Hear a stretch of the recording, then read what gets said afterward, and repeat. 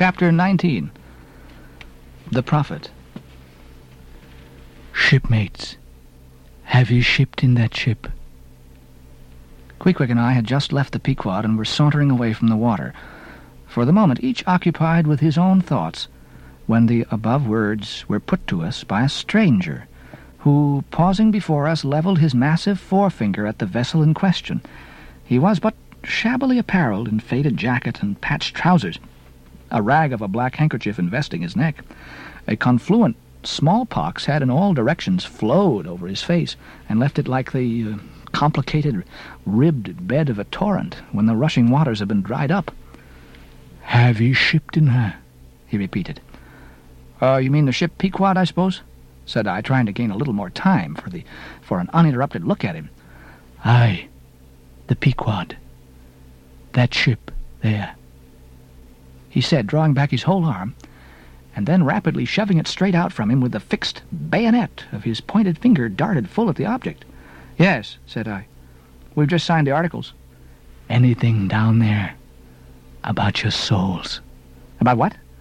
Oh, perhaps you haven't got any, he said quickly. No matter, though. I know many chaps that haven't got any. Good luck to 'em. And they're all better off for it. A soul's a sort of fifth wheel to a wagon.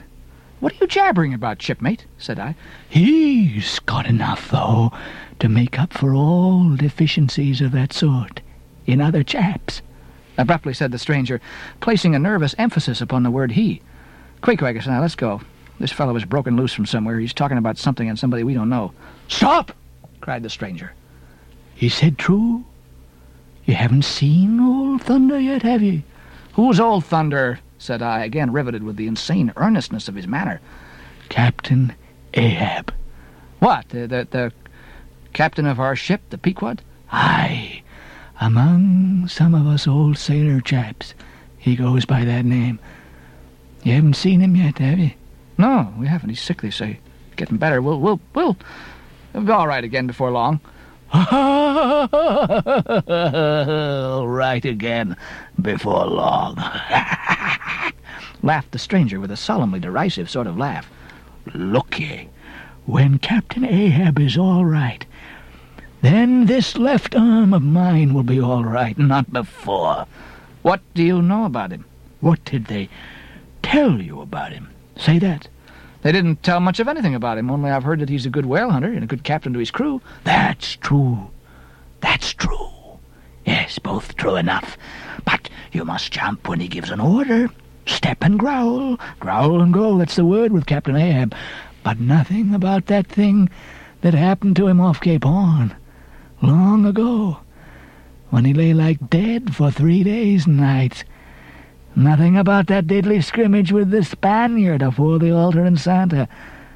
Heard nothing about that, eh? Nothing about the silver calabash he spat into? And nothing about his losing his leg last voyage, according to the prophecy? Didn't you hear a word about them matters and something more, eh? No, I don't think you did. How could you? Who knows it? Not all Nantucket, I guess. But howsoever, mayhap you've heard about the leg, and how he lost it.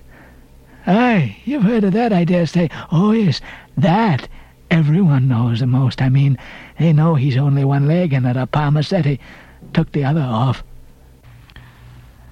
My friend, said I, what all this gibberish of yours is about I don't know, and I don't much care, for it seems to me that you must be a little damaged in the head. But if you're speaking of Captain Ahab, of that ship there, the Pequod, then let me tell you that I know all about the loss of his leg.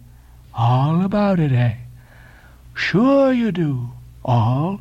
Pretty sure. With finger pointed and eye leveled at the Pequod, the beggar-like stranger stood a moment as if in a troubled reverie. Then, starting a little, turned and said, You've shipped, have you? Names down on the papers. Well, well, what's signed is signed, and what's to be will be. And then again, perhaps it won't be after all. Anyhow, it's all fixed, arranged already. And some sailors or other must go with him, I suppose, as well these as any other men. God pity 'em. Morning to you, shipmates. Morning. The ineffable heavens bless ye. I'm sorry I stopped ye. Oh, look here, Fred, said I. If you have anything important to tell us, out with it. But if you're only trying to bamboozle us, you're mistaken in your game. That's all I have to say. And it's very well said. And I like to hear a chap talk up that way. You are just the man for him, the likes of ye. Morning to ye, shipmates, morning. Oh, when you get there, tell him I've concluded not to make one of 'em. Ah, my dear fellow, you can't fool us that way. You can't fool us. It's the easiest thing in the world for a man to look as if he had a great secret in him. Morning to ye, shipmates. Morning. Morning it is, said I. Come along, Queequeg. Let's leave this crazy man. But stop. Tell me your name, will you? Elijah. Elijah, thought I. And we walked away, both commenting after each other's fashion upon this ragged old sailor, and agreed that he was nothing but a humbug, trying to be a bugbear. But we had not gone, perhaps, above 100 yards, when, chancing to turn a corner and looking back as I did so, who should be seen but Elijah following us, though at a distance.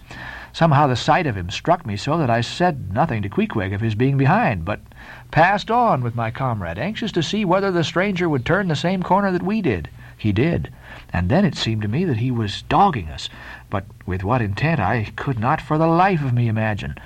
This circumstance, coupled with his ambiguous, half-hinting, half-revealing, shrouded sort of talk, now begat in me all kinds of vague wonderments and half-apprehensions, and all connected with the Pequod and Captain Ahab, and the leg he had lost, and the Cape Horn fit, and the silver calabash, and what Captain Peleg had said of him when I left the ship the other day previous, and the prediction of the squaw, Tistig, and the voyage we'd bound ourselves to sail, and 100 other shadowy things.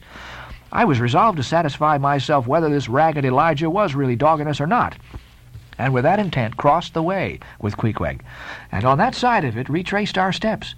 But Elijah passed on without seeming to notice us. This relieved me, and once more, and finally, as it seemed to me, I pronounced him in my heart a humbug.